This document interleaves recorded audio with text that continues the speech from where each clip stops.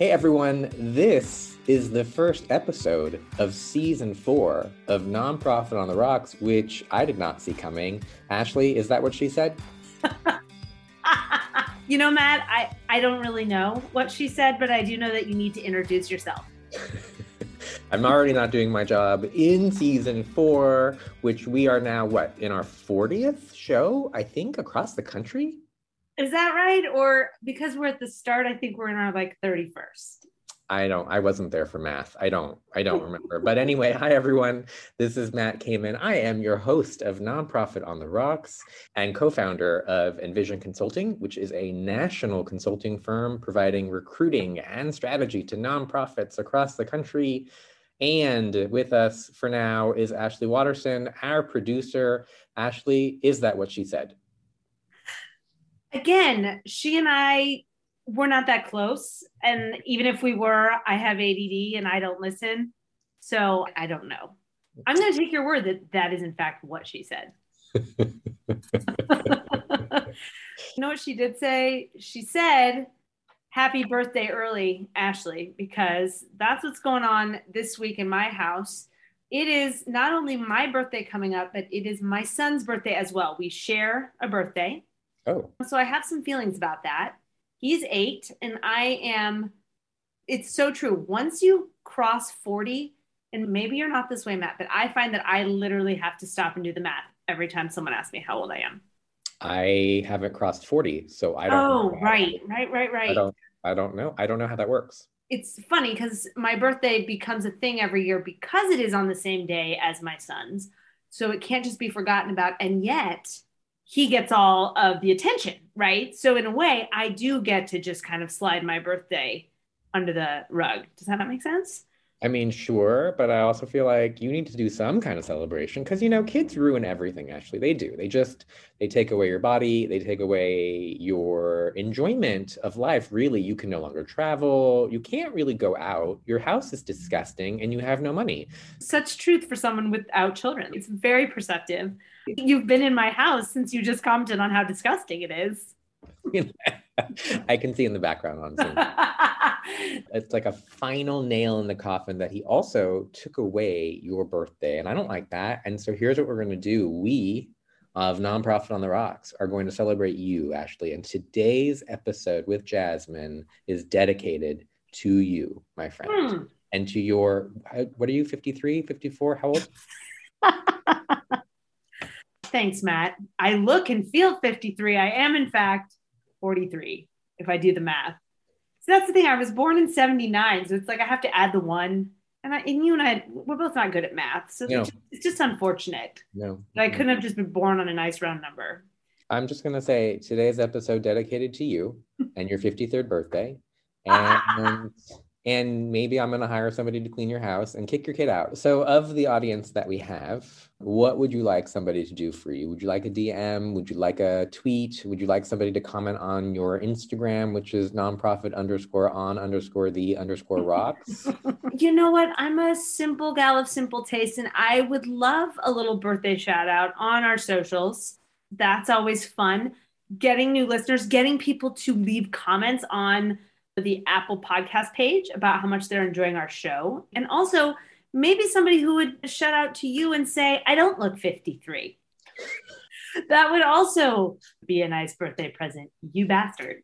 The only people who listen to our show are our parents, and I don't know how great they are on socials. So Dr. Kamen has an Instagram account and he really likes me. Dr. Kamen will write on your Instagram page, don't worry, Ashley, you don't look a day over 43. Thank you, Dr. Kamen. That would mean the world to me. Now, today's show, our very first show of season 4, is with your friend. So I'd love for you to introduce her because she is spectacular. And I was shocked that you even had such a high caliber friend. I even asked her, I was like, wait, our Ashley Watterson? Like, are you sure it's our Ashley? And she was like, no, I love her. And I'm like, our Ashley? Okay, yes. It is rather shocking to you and to others that I would have a friend that is as smart and accomplished and incredible as Jasmine Schuper is. But truly, I can't imagine an episode that I would rather have air to kick off my birthday weekend than this one. Jasmine is the founder of an organization called the Green Line Housing Foundation.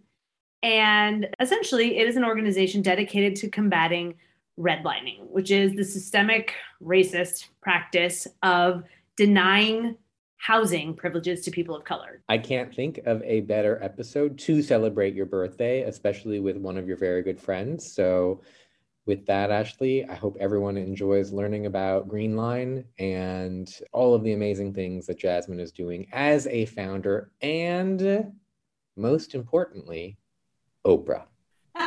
Yes, we are definitely hoping that Oprah listens to this episode and gives to this very deserving organization. And by the way, I'm going to say Oprah as many times as I can so that Ashley could hashtag Oprah and hopefully invite Oprah. And finally, she's going to listen to this podcast and we are going to take off on Ashley's birthday.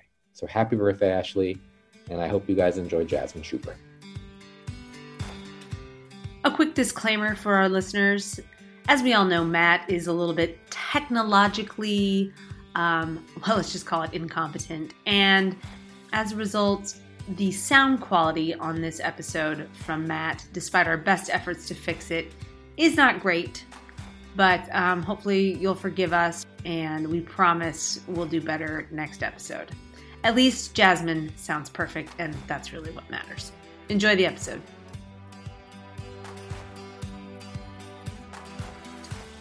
Hello, Jasmine Schuper. How are you doing tonight? I'm doing well, Matt. I'm so happy to be here.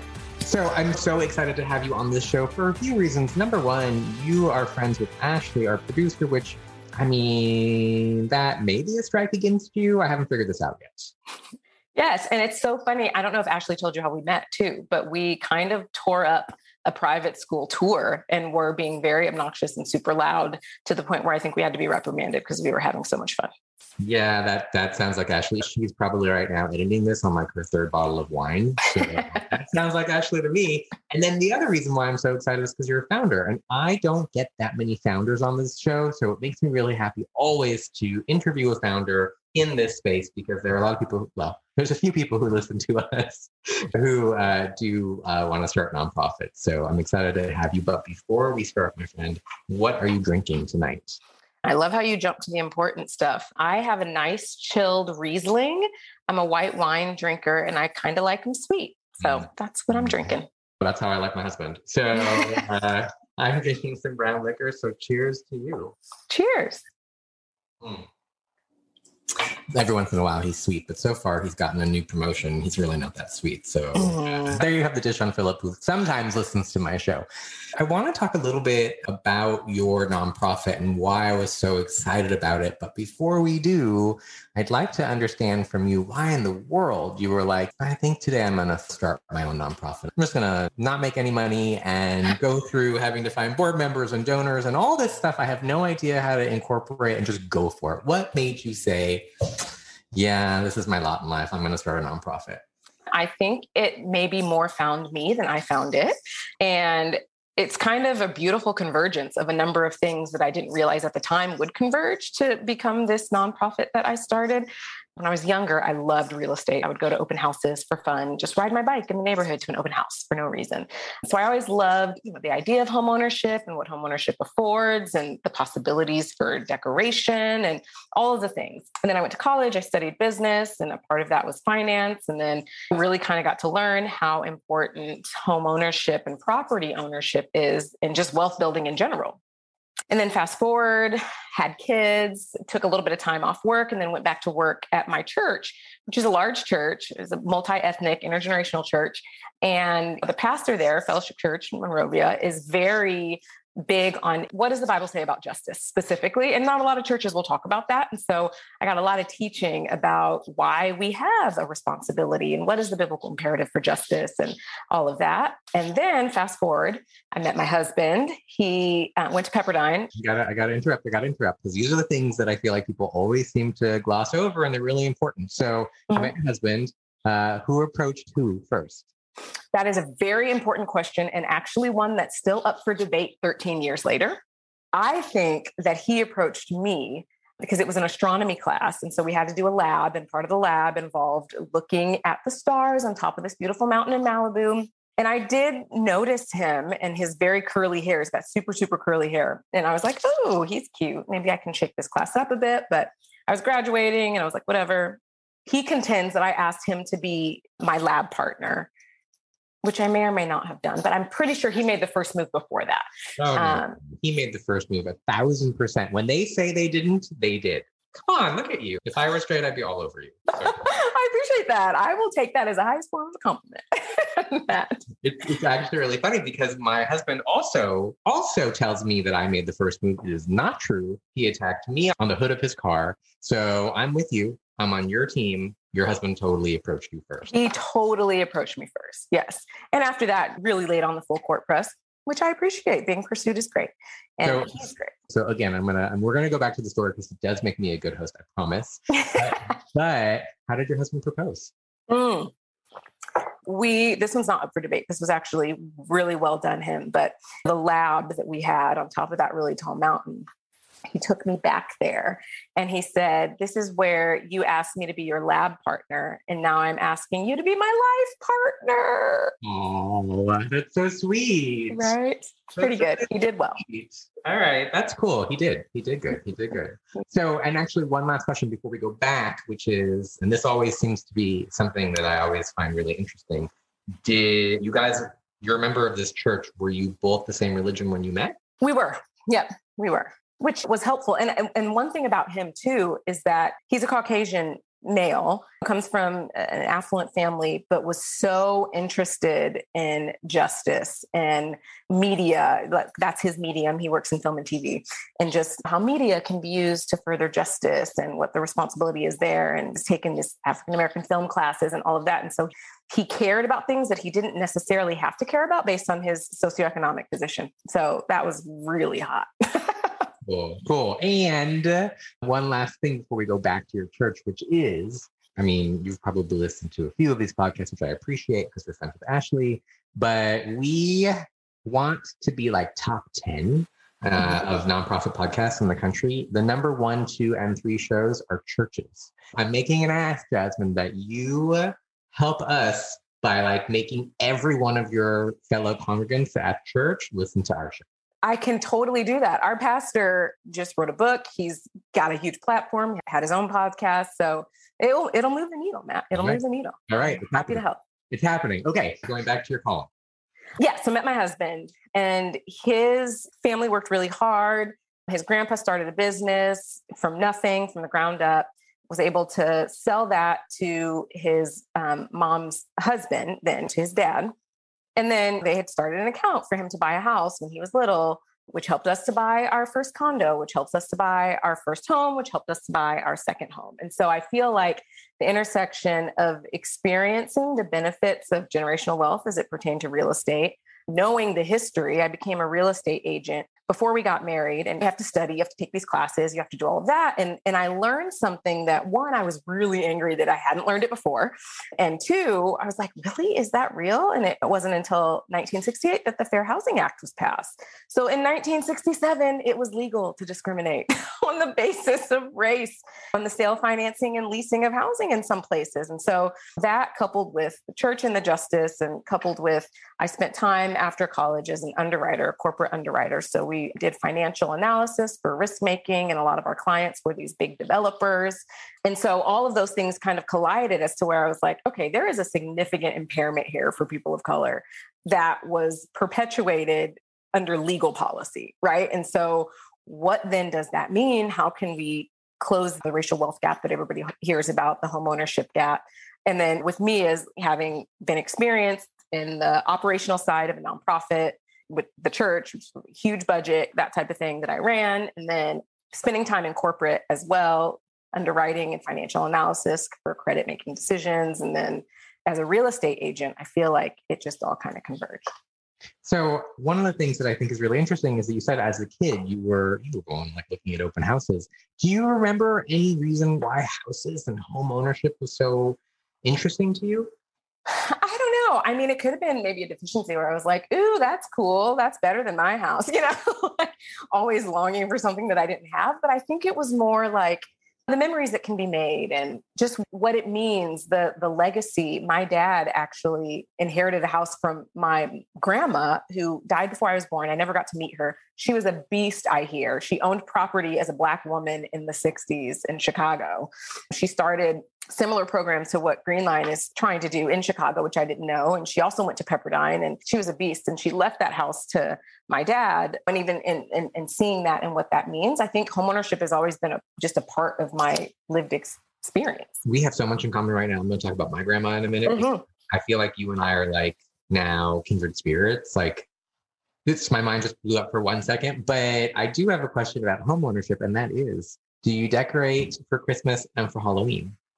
Definitely decorate for Christmas. I have 2 kids and they would tar and feather us if we didn't. And I also kind of love it secretly. I just kind of hide it under the guise of like, I have kids, so we have to. Halloween, I mean, it would be okay with me if Halloween didn't exist at all. But again, with kids, you can't get away with that. So we have we kind of fake it a little bit. Like, oh, here's some pumpkins. Yeah, no, we're no longer friends. I thought we were friends for a minute, and now we're out. So I'm sorry.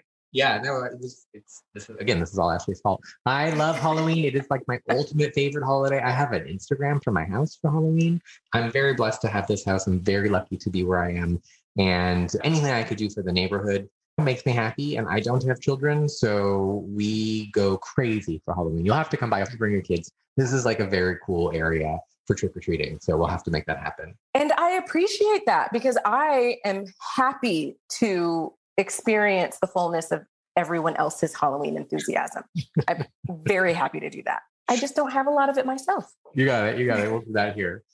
Okay. So what you said about your grandma, which is really cool. And my grandmother grew up in Baltimore. She grew up with polio. She moved to LA. And as a woman in the 30s in LA with a disability, was able to also start a real estate empire here in LA. So she had a booth on the Santa Monica Pier, and she said she collected her pennies, her nickels, and her dimes. And as she did that, she started investing. And from there, she became like an actual real property owner around the city. But what she told me as a kid that I will never forget, and still to this day, why your nonprofit is so important to me, is that she remembers growing up in Baltimore and in LA, where there were signs on properties that said, no Blacks, no Jews, no dogs.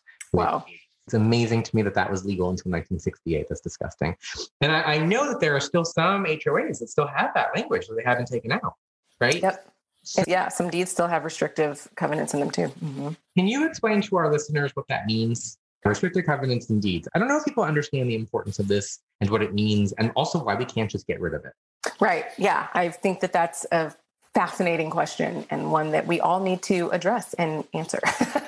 But restrictive covenants was basically, there was language, and it goes back far. I don't know how far back you want me to go, Matt, but I could go back to 40 Acres and a Mule if we've got time for it. But starting a long time ago, so 40 Acres and a Mule, we'll get to that maybe later after a couple more sips of my drink. But after the New Deal was enacted, there was something created called the Homeowners Loan Corporation, which was basically a means to help facilitate access to homeownership, but not for Black people or people of color or non-white people. And so fast forward, the FHA that was insuring these loans, that were made, and developers that were building property because there was a housing shortage. And so the government intervened to kind of facilitate access to housing. And so they created this whole rating system, the HOLC did, and basically said that there was a higher risk in the communities that were mixed or predominantly Black at the time. And so that's where the origins of redlining came from, right? And so the restrictive covenants were a way to demonstrate to the HOLC and to the FHA that this property shall not be transferred to any non-white person. And so they put it in the deeds. They said that you couldn't do this. And that's how you got so few people of color that were able to access homeownership, because no one would insure the loans made. And so no banks wanted to make the loans, right? So that's the seeding genesis of the huge problem that we have today. There are still areas in LA where it's still part of the deed. And so what I don't understand is, why can't that language be stricken? Like, why can't it just go away? Why is it still there? I mean, I think partially it's in like Hancock Park. So why is it still there? Yeah, they didn't go back and take it out. I mean, they didn't go back and take out the restrictive language. I have good friends that just bought a house in Duarte a couple years ago. He's Hispanic and she's African, and their deed still says this property shall not be transferred to a person of color. I think it's a lasting remnant of just how egregious housing discrimination was and how legal and steeped in policy it was and perpetuated under these, government institutions. It's really trippy. It's really a trip. When you think about the implications of it, and I think that that's what a lot of people don't realize is for the few of us that know, okay, redlining existed and the GI Bill was not widely given to Black people because of discriminatory policies. And that's what a lot of white veterans use to purchase homes that then, they pass down to their families. Even if people cognitively know these things, I think that there's a significant disconnect between the fact of that reality and the current day implications of that reality. And that's what Green Line is seeking to address and bring to the forefront and also repair. By the way, I just got the Green Line versus Red Line. Now I just got the name of your organization. It took me just right this second. It took me until now. This is my brain until I realized that's really smart nonprofit name you came up with. By the way, I like that. I went to UCLA and I took a history of LA class, and through redlining, that's how areas like South Central came to be, because there were only so many areas, right, that people of color could move to. I don't think that people understand just how big of a deal it was. And also owning a house is like the biggest thing you could do in your life. And you're right, it's a transfer of wealth, right? We give it to our kids, they give it to their kids. I mean, the history and the legacy and all the things that came about, I don't think people understand the gravity of it. Yeah, they for sure don't. So that's why we're seeking to bring it to light, bring it to the forefront, but also kind of paint a picture of why action is necessary. Like, why do we need to do something? And it's because it was just so egregious. And to your point of even the communities that you see now being a reflection almost exactly of redlined areas. I live in Pasadena, Northwest Pasadena, and where the freeway went through and properties that were taken through eminent domain and things that the city and municipalities were able to do that were racially motivated, but legally perpetuated.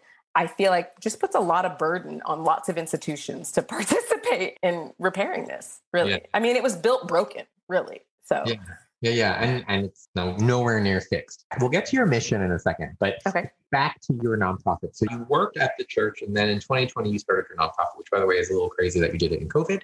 But what made you say, okay, I'm starting a nonprofit? And how did you even know what that meant to do? So working at the church, and anybody that's ever worked at a church before, I love Jesus. I think he's fantastic, but it is not easy to work at a church, right? There's a lot that goes into it. There's so much heart and mission and vision and passion, right? And like oftentimes a lack of structure. So it was kind of a crash course in building something and the importance of infrastructure. So I was thankful for that experience. But really what took it from a vision to actually like, here's our articles of incorporation was I knew I wanted it to be something audacious. And I'll never forget, my husband was in the shower one day and I just walked in there and I was like, babe, I want to give money away to people of color to buy a house. And he's like, okay. And it just was like this idea that I want to do something super audacious to like address how insidious housing discrimination was historically. And so that's when I was like, okay, well, what would that look like? And why does that need to happen and all of that? And so I had the seeded vision for it and all of that, but what really kind of took it from a vision to a tangible action nonprofit with articles of incorporation was good friends of ours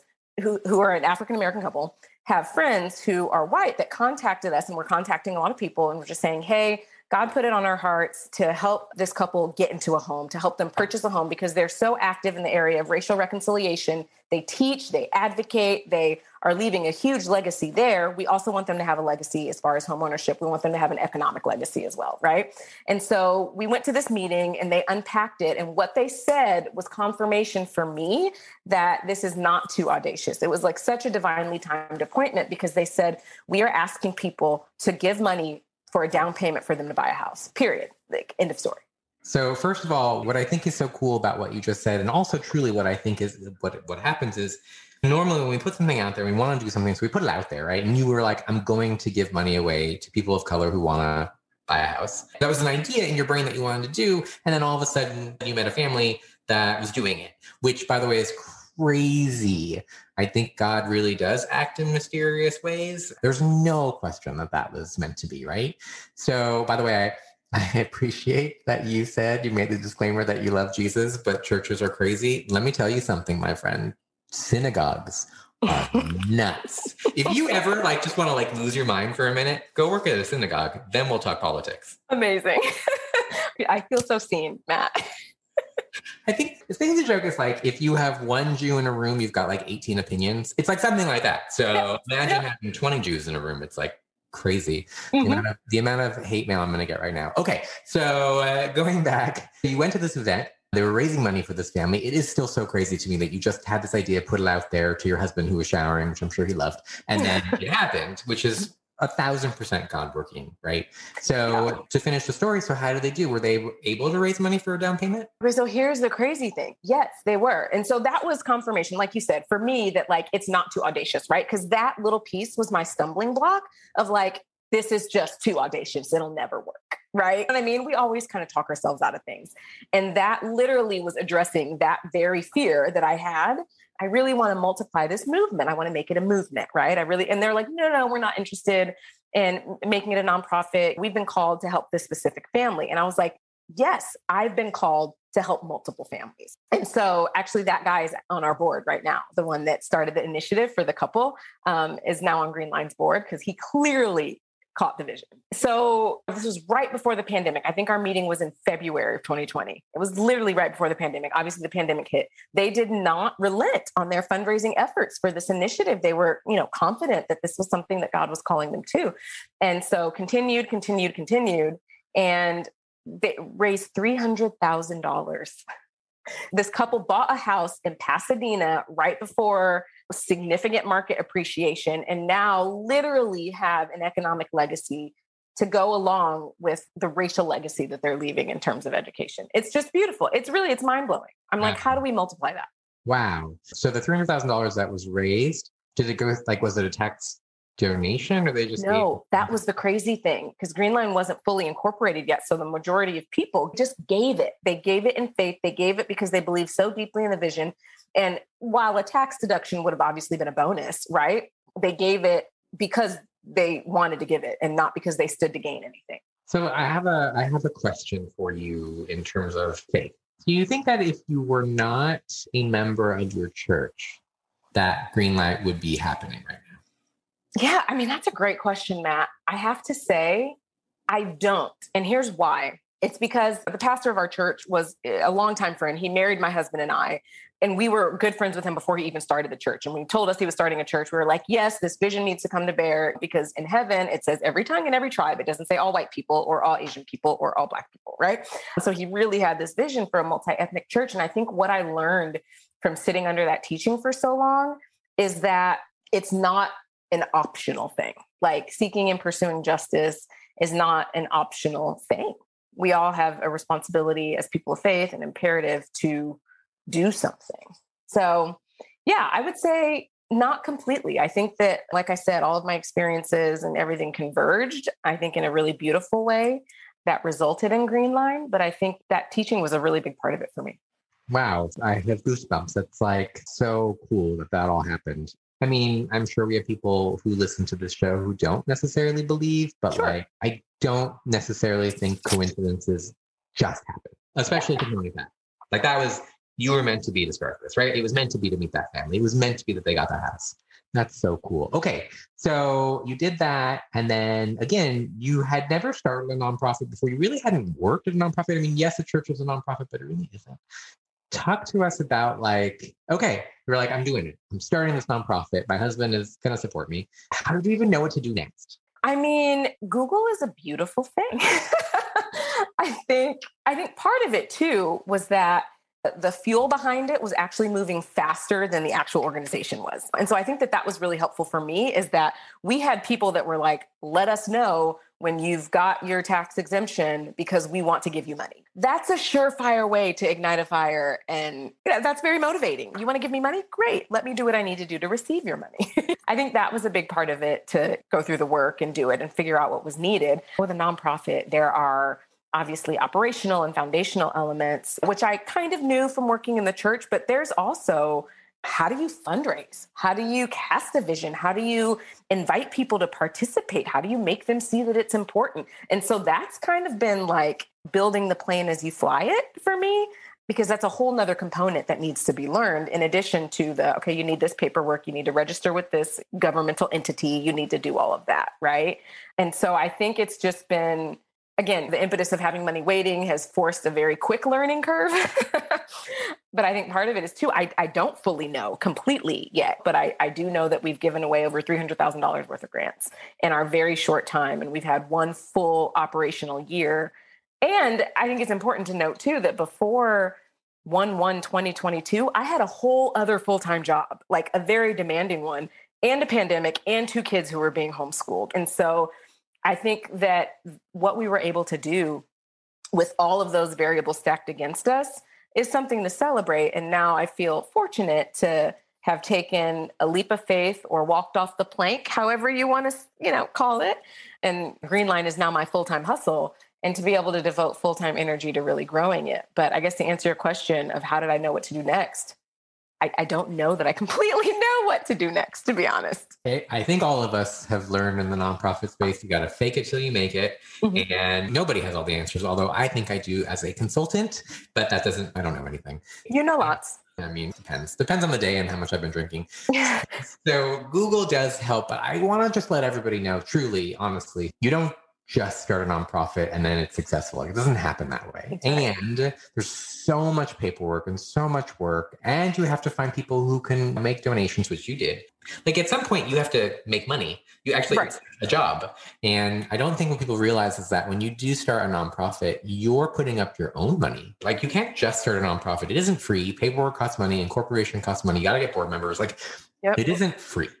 And I do think that that's something people should know. You put money behind this. Yes, money. And that's not the only resource. It's time, it's energy. And there is something significantly different when it's your own versus if it's, someplace that I'm hired to work. Yes, I'm invested in this place that I'm hired to work at, but it's a whole nother level when it's like yours. It's like kids. It's like, no, this is my kid versus when it's somebody else's kid. So there's an emotional expense as well, in addition to obviously the significant outlay of cash and time and the foregone income, the opportunity cost. I would make so much more money if I went back to corporate, Matt.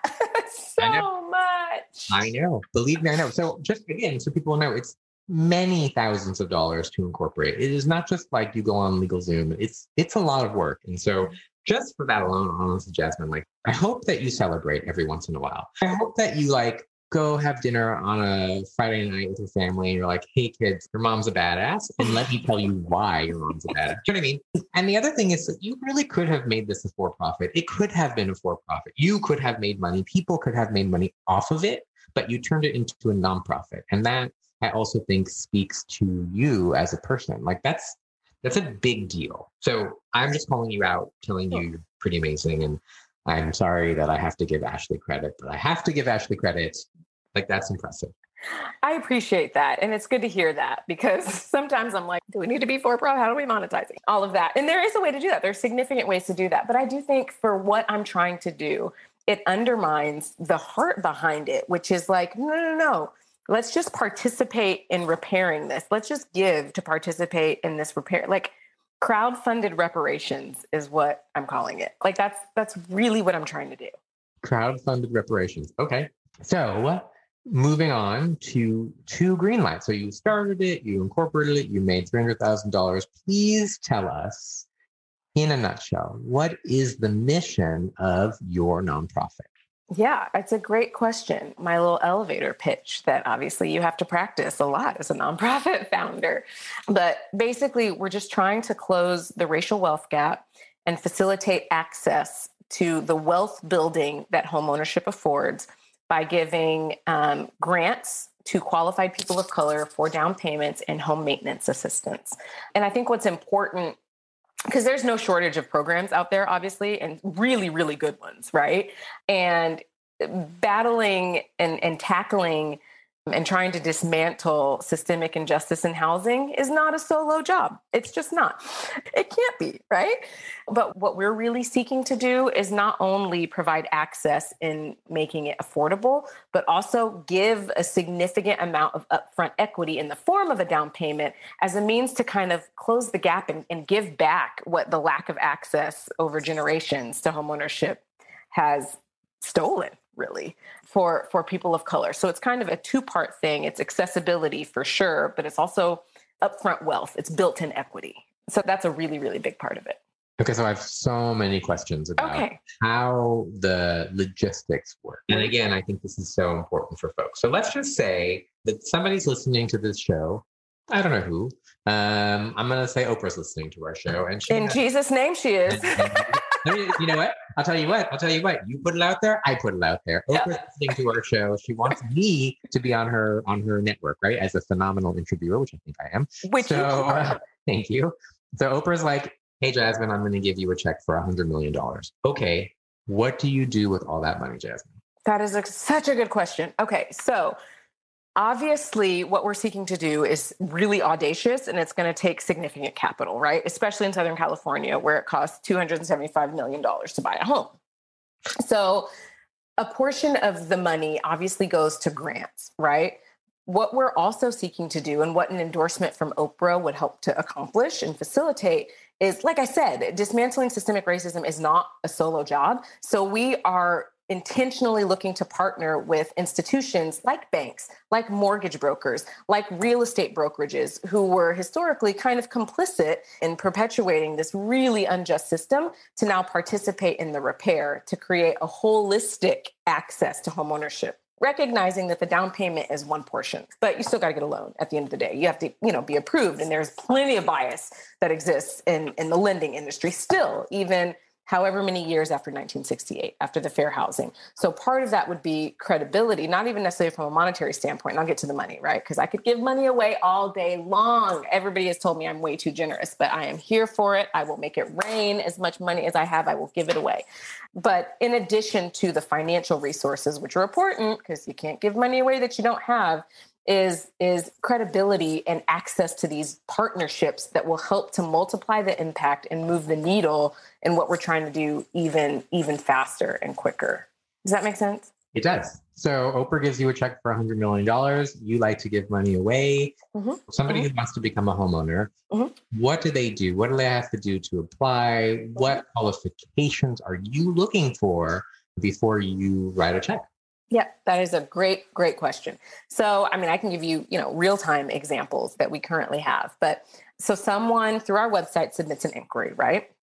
And so then, we get that, our team that we're obviously still building, because we're a nonprofit and you have to have money to pay people as well. But we have had many people volunteer time just because they're like, I'm so invested in what you're doing, I will volunteer. And so customer service or customer experience gets back to them. We have a whole list of qualifications. You have to be a person of color, obviously. You have to at some point be pre-qualified, because we work with the banks in making sure that you can afford a home if we give you a grant for it. Because the last thing that we want to do is put someone into a home and then they can't afford it. And that's completely counterproductive to our mission. And so pre-qualification through a bank is one of our criteria. And really, we're trying to remove as many barriers to access as possible. So those are kind of the big ones. Obviously, we have an extensive application, but we're not bound by geographical location. We just did a grant for a couple in Portland that now are proud homeowners of a $250,000 condo. And so we're not bound by geographic locations. It really is, you have to be a person of color. You have to demonstrate that you have the capacity to afford a home and pay and make payments, and you have to undergo a series of financial education. We just want to make sure that you're set up well to purchase a home and also to thrive once you're in your home. So that financial education requirement is really important. Before any grant funds are extended, that 10 hours is a requirement. So we've partnered with a financial organization that's helped curate that. It's in the areas of home ownership, saving and budgeting. And there's also one-on-one coaching that has to happen too. So are you helping them also get the loan, or they have to have been approved before they can come to you? They don't have to be approved. Some people are pre-approved before they come, but some people are not. And so as we're establishing these lender partners, we're able to connect them with lenders that are on board with our mission that will accept a grant from Green Line for a purchase. And so we've connected, I'd say probably 50-50 have come to us already pre-qualified. And we've connected with lenders to get them pre-qualified. So I think the education piece is really important for me. Again, I'm truly blessed. I do believe that. And I mean, I have a partner who he's the one who does our taxes. He's the one who did our mortgage. He's the one who did our refi. So I really, if it were just me, there's no way. I mean, I would need the help. And so it's one thing to have the means or not to have the means. It's another thing to even know what you're signing. And then also how to do it. I mean, I'm glad that you brought that up because we really are not trying to be, okay, here's your money, bye, have a nice life. Like, we actually retain financial professionals that check in with all of our grant recipients on regular intervals. How are you doing? How are things going? Do you have any issues or struggles or what? How's home ownership going for you? That's intentional. And I think financial literacy is not the end all be all, right? It's very, very important, but we're seeking more than even financial literacy, right? And how we come alongside because there's financial insecurity and just like the financial trauma is what it's called of centuries of unjust practices and what the economic implications of those have been. So we're really through our financial education seeking to like journey alongside and not just be like, here's how you do this because it's such a holistic problem. I'm putting my consultant hat on for a minute, and you probably will tell me no, but I have a fundraising idea for you. Oh, please give me all the ideas. I think that everybody that you give money to needs to be invested. And so I think that you should make sure that all of the people that you put into housing, wherever they are, that they are donors, that they care, that they put you in their will, whatever it is, that they don't just walk away. Yep. You are approximately the 27th person that's told me that. Those other 26 people, maybe they were consultants like me, who knows? But I think it's really important that people who get anything out of the program should also be invested to continue to grow it. 100%. Yeah, no, I mean, I completely agree. And that's part of the crowdfunding, right? That's like, you get help, you give help. And so it's not an explicit requirement, but I think after the show, it will be. I think it should be. Okay, so 2022, moving forward, you have started this nonprofit. It's incorporated. You've put folks into homes. Now this is your full-time job. First of all, what's really important for me to ask you, are you paying yourself yet? Are you actually making a salary? A very meager one. And that's only at the behest of my board that was like, you have to start paying yourself and you have to show us proof at the next board meeting that you have been paid. Thank you. I'm thrilled for your board to do that. Just because you founded it, just because it's a nonprofit, you still need to make money. And it's also illegal for you not to make money. So I'm glad that they are actually making you take some kind of a salary. So that's great. Thank you. And the second piece is, so like, what's on the agenda for this year? What is it that you want to get accomplished? Believe it or not, we just barely got our federal tax determination letter. Like the IRS was so backlogged, it was almost laughable. And I actually had words with poor sweet Joan. I feel sad for Joan. Joan was fantastic. It was not her fault. She was assigned to be my rep, but we did our taxes for 2020. Green Line did our taxes and filed an extension, which was approved before the extension date. But here they come sending me this bill for $2,000 for late payment of taxes. And I was like, no, I got the extension in. And I was like, also, you guys are very quick to give me this bill to pay you, but significantly less quick to approve my 501c3 so that I can raise the money to pay you. So she got an earful, bless her heart. They reversed the charge because I guess once they got enough manpower to go through the stack of backlogged mail, they saw the extension and they reversed everything. And so we're good. But I say all that to say, we just barely got our 501c3. So now we can aggressively fundraise. And by that, I mean applying for grants, getting money that's out there, employer match programs, and really on the docket for 2022 is fundraise, and infrastructure. Like those are the very big buckets that we have right now. If somebody were to want to be on your board, what are you looking for board members? Clearly that they have caught the vision, right? So the example that I mentioned about the couple that fundraised single-handedly $300,000 for their friends to purchase a home that are now proud homeowners, they caught the vision, they get it, they know it, right? We're looking for people that are somewhat versed in the real estate world. And that's kind of a void that we have right now because of the intersection of disciplines that Green Line does. It's important to have lots of different types of representation. And someone that's versed in the real estate arena is someone that we're looking for to weigh in from that standpoint. We also look to partner with churches under this mission of, hey, do you really believe what you're preaching? Let's put it into action. Like, how are you making a significant impact in the area of justice from the pulpit or with your resources? And churches are such cultural hubs historically. I mean, 40 Acres and a Mule, a lot of people don't know this. That initiative was started by Baptist ministers. Martin Luther King Jr., obviously a Baptist minister. Like the church is the cultural pillar and one that I think needs to participate in this work and has influence to participate in this work.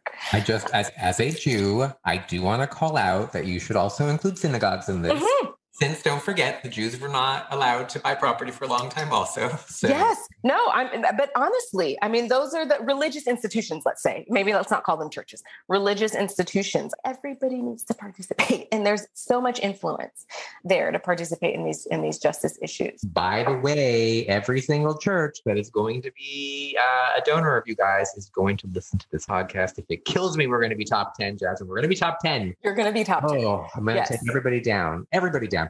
And then we're putting it out there yet one more time, Oprah. Okay, we're putting it out there.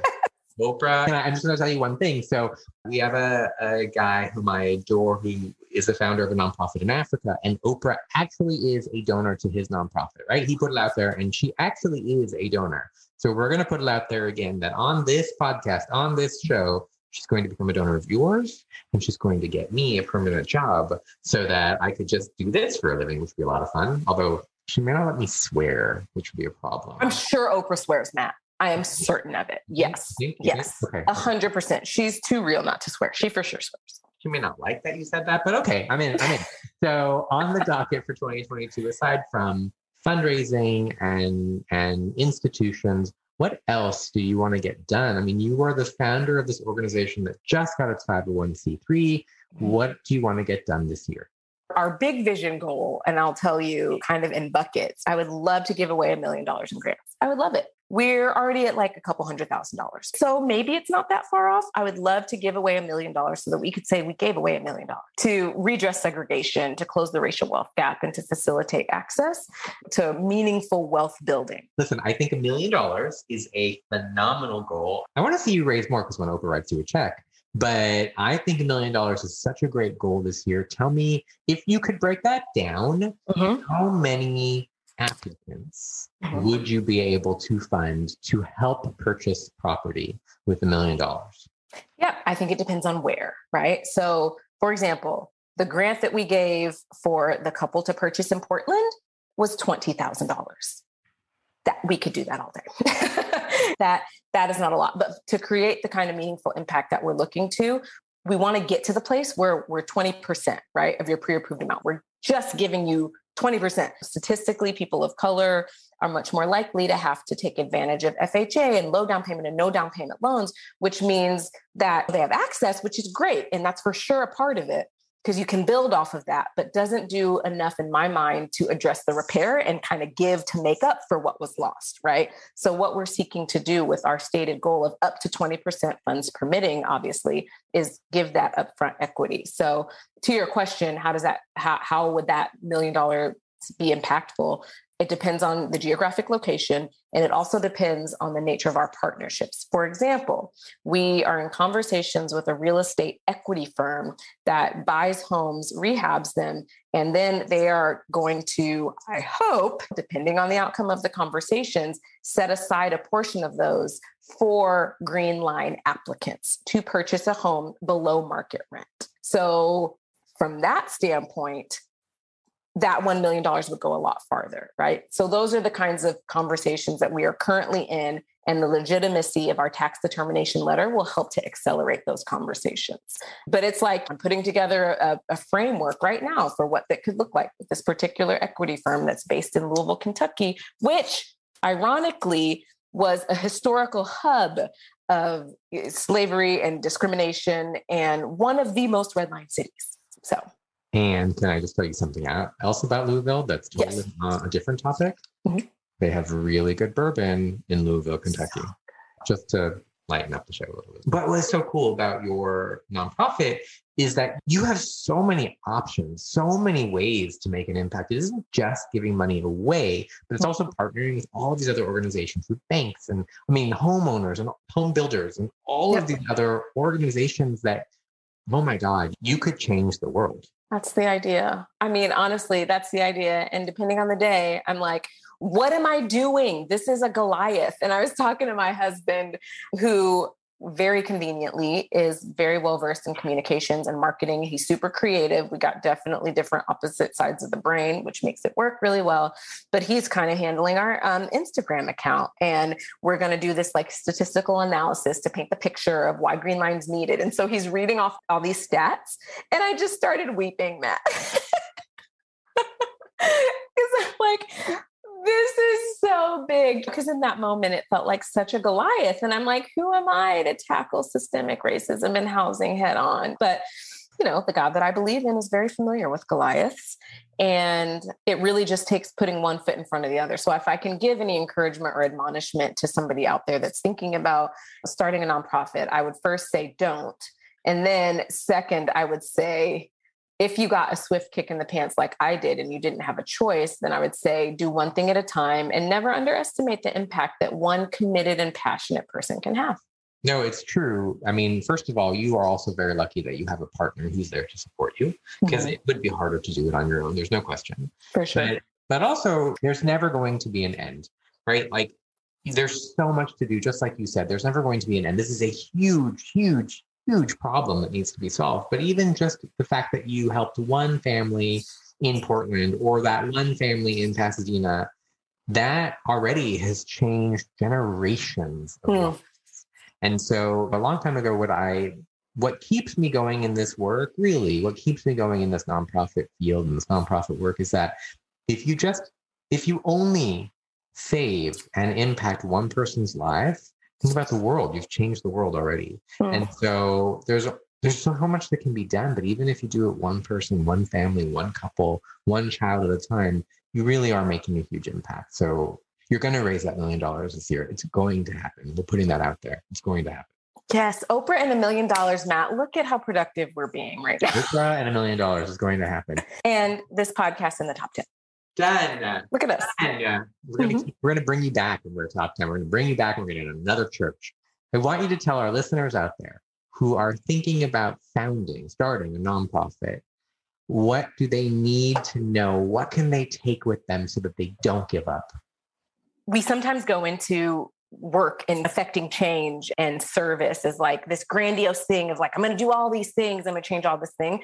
But you really have to put one foot in front of the other, and you just have to do one thing at a time. And like I said, not underestimate the impact of that one family or person or child that got off the street or whatever it is, right? So the main thing is one thing that I would say, having a supportive network. So I'm a real estate agent as well. I don't represent clients that get a grant through Green Line because it's obviously conflict of interest. But if you already have money, I'd be happy to help you buy it.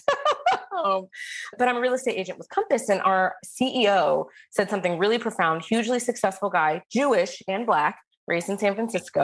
Wait. Jewish and Black? Yes, Jewish and Black. Yeah, I mean, he's mixed. But I asked him, what advice do you have for someone that's starting a nonprofit? And it's the second time I've heard this, Matt, from very influential, successful, high-level leaders, because when I was in corporate, the CEO said the exact same thing, and it was surround yourself with good people, because you are only one person. You can only do one thing. And so the single most important piece of advice that they gave was to surround yourself with good people. And I would say that is completely true. Anybody that's thinking about starting a nonprofit, that has to be part and parcel, whether that's your partner or spouse or friends or your community, your church, whatever it is. So employees, surround yourself with good people who are passionate about your vision. So what I want every real estate company out there to have a percentage of their income go to your nonprofit. We're putting that out there too. I am working on it. Okay. I want that too. Anybody that's listening and you have some clout, please make that happen. Correct. So if I'm listening out there on the road, driving my car, listening to this podcast, which I hope you are, tell me where I can find you and why I should donate to your nonprofit. Where you can find me, go to our Instagram, DM me, email me directly, go to our website. I am very available and I would love to talk with you. So that's how I can be found. Super accessible. What is your website? www.greenlinehousing.org. And what is your Instagram? At greenline_housing. It's funny, you and Ashley both like your underscores. Nonprofit on the Rocks has 18 underscores, but okay, it's not about me or Ashley doing a terrible job. So they go to your Instagram, they can DM you, they go to your website. Okay, what do you want? Why should they donate? I am so glad you asked. How awesome is it to have an opportunity to participate in righting one of the most ridiculous wrongs that our country has seen? So really, it's about an invitation to participate in something that's so much bigger than all of us. But if somebody approached me and said, hey, do you want to change the world? I'd be like, yes, please. Hey, do you want to right generations of wrong? Hey, do you think slavery was messed up? It really is an invitation. So I would say people should give, people should donate, people should participate because it is a privilege to be able to participate in righting something that is so desperately wrong. That is fantastic. Thank you. That is perfect. I hope if you're driving, if you're listening, if you're Oprah, if you are a church or synagogue or mosque, or whatever you are, to go to your website, please take a look at what it is that you're doing. It is impossible to start a nonprofit. It is impossible, especially in COVID, to start a nonprofit and to raise as much money as you already have. I am so beyond impressed. And I hope that everybody out there goes to your website, becomes a donor, learns more about what you're doing and why you're doing it, and helps to right the wrongs of history. So thank you very much. And I will tell you one other thing, Jasmine, you have made my grandmother very happy that we're doing this show. I told you at the beginning, like, she really did teach me what it means to give back, what it means for social justice, all that she went through, that our families went through. She really taught me why it matters. So I am beyond thankful for you and for all that you're doing. Thank you so much, Matt. You're going to make me cry. It could also be the alcohol, but seriously, that really means a lot. I really appreciate that. Thank you for the opportunity to connect with you. You are a fantastic host, Matt. I just want to put that out there for Oprah to hear. For Oprah and for the churches, and we're making this top 10. So thank you very much, Jasmine. I cannot wait to hear all about the amazing stories and the amazing families that you put into houses across the country. Thank you very much. Thanks. Hey, Ashley. Hey, Matt. So what do you think of your birthday episode with your friend Jasmine? I mean, if I had a party popper, I would blow that right now, because that truly was just an incredible episode from start to finish. And so many nonprofit leaders on our show talking about so many incredible organizations. But that one to me ranks in our top 3, because I just think it's just such important work. And as she said, how can you not be in favor of something that is just so important to helping right such blatant wrongs? So here's my question, Ashley. If you had to pick this episode over Mark Watterson's episode, which was episode 7, season 1, which one would you pick and why? Well, that is really tough, because you do talk a lot about Mark and his Speedo. I do. In that episode. So my husband in a Speedo versus the important issue of racial equality in housing. You can't ask me to do that. It's Sophie's choice. I can't. I'm just going to say, if you had to cut the baby in half. There will be no babies being cut in half, Matt. So what I think is even more important besides Oprah, and I say that knowing the importance of that statement, Ashley. Yeah. But even more important than Oprah is that Jasmine is going to have her entire church, the whole congregation, listen to this show like us, give us 5 stars.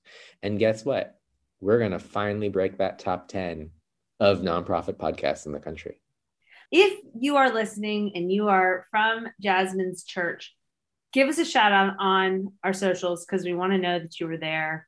And we welcome you. We embrace you into the congregation of Nonprofit on the Rocks. We are non-denominational. We accept people of all faiths, but we are happy to have new listeners. Yes. And you and I'm going to say, Ashley, we're on our very best behavior for both the intro and the outro, right?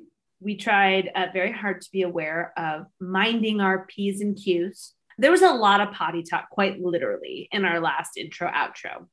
And we refrained from that. We kept it clean today, and I'm very proud of us. That's right. That's right. And if you do listen to the last episode, you'll see what I'm talking about. All right, Ashley, we are going to break that top 10. Oprah's going to be a listener. Jasmine's going to make hundreds and hundreds of millions of dollars for her nonprofit. You are going to kick your son out of the house this weekend so you can celebrate. And I'm going to do nothing for your birthday. And what else we got? As always, you can find us on all the social media platforms. Please subscribe and like us. And you can also find us on YouTube. We look forward to having all of our new listeners join us for the continuation of season 4. Thanks so much.